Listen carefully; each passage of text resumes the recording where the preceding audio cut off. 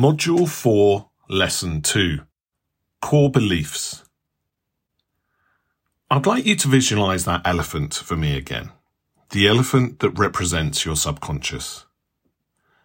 Below the surface, without you even noticing, your elephant is setting the direction for you and your life.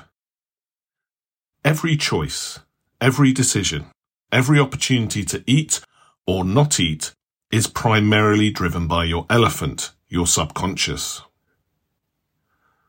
And because it's subconscious, you don't know it's happening. Your elephant, your subconscious, works like a kind of autopilot.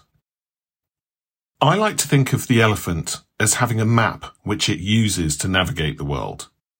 Information comes in, the elephant consults its map, then it makes a decision on where to go based on what's on its unique map.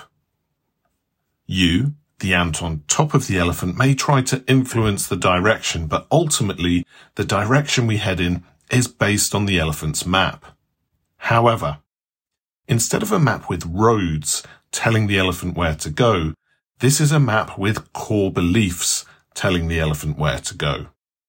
I'm going to give you an example. I'd like you to imagine you're walking along a street and ahead of you an old lady drops a £10 note. She keeps walking as she hasn't noticed that she's dropped it. And in that moment, what is your instinctive response?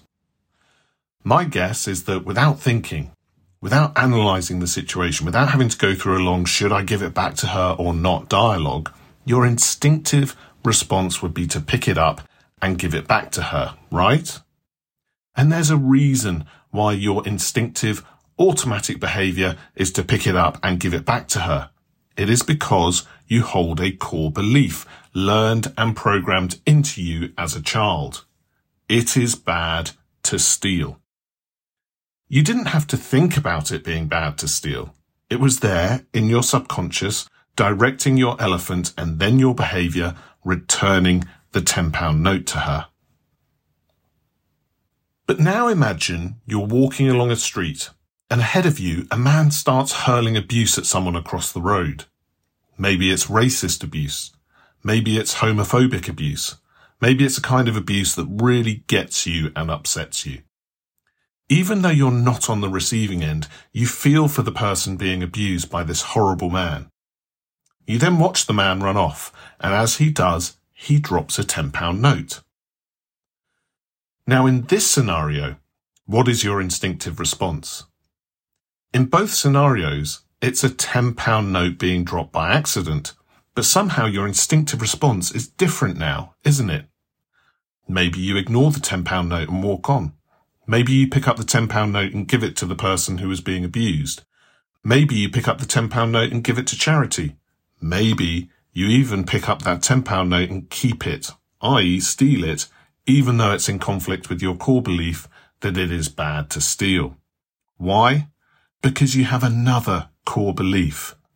It is bad to shout abuse at people. What's fascinating is that if this really happened to you, if you watch this happening in real time, a man dropping a £10 note on the floor having just abused someone for no reason other than prejudice, you would know how to respond instantly.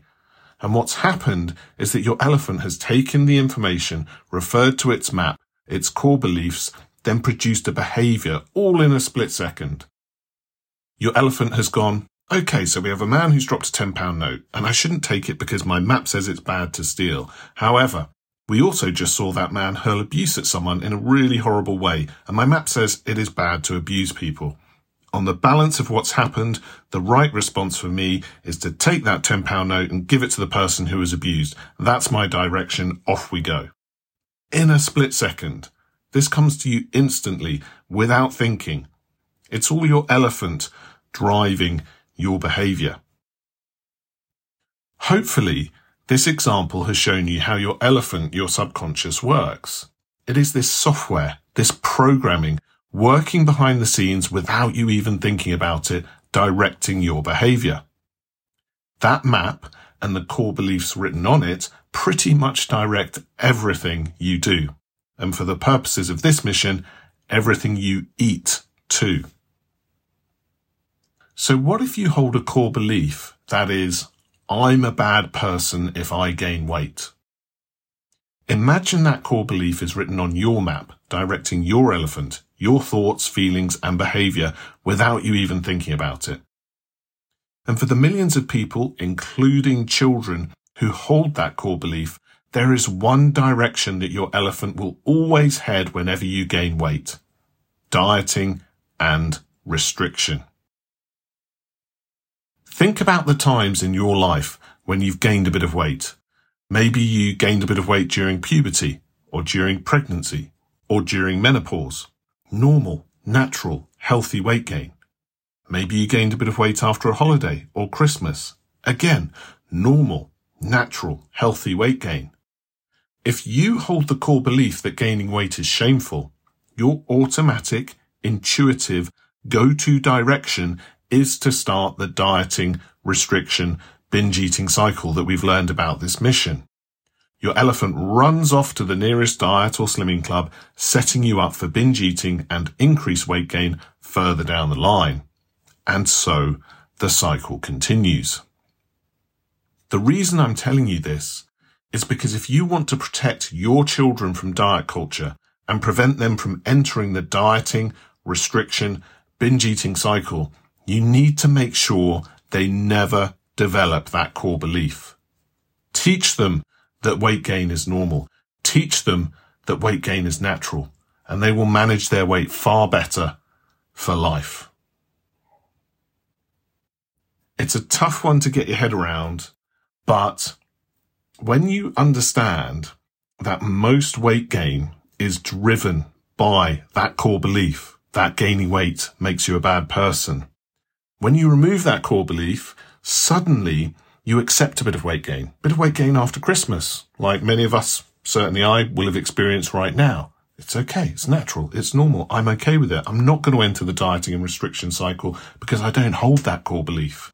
And because I don't hold that core belief, I'm going to continue to nourish myself, and my weight will settle down naturally, and my set point will drop naturally after Christmas, and my weight will be just fine. Meanwhile, the people who hold that core belief that the weight they've gained over Christmas makes them a bad person, they're rushing to the nearest diet, they're starting that cycle, and then of course they're going to binge, increase their eating addiction, increase their weight gain longer term.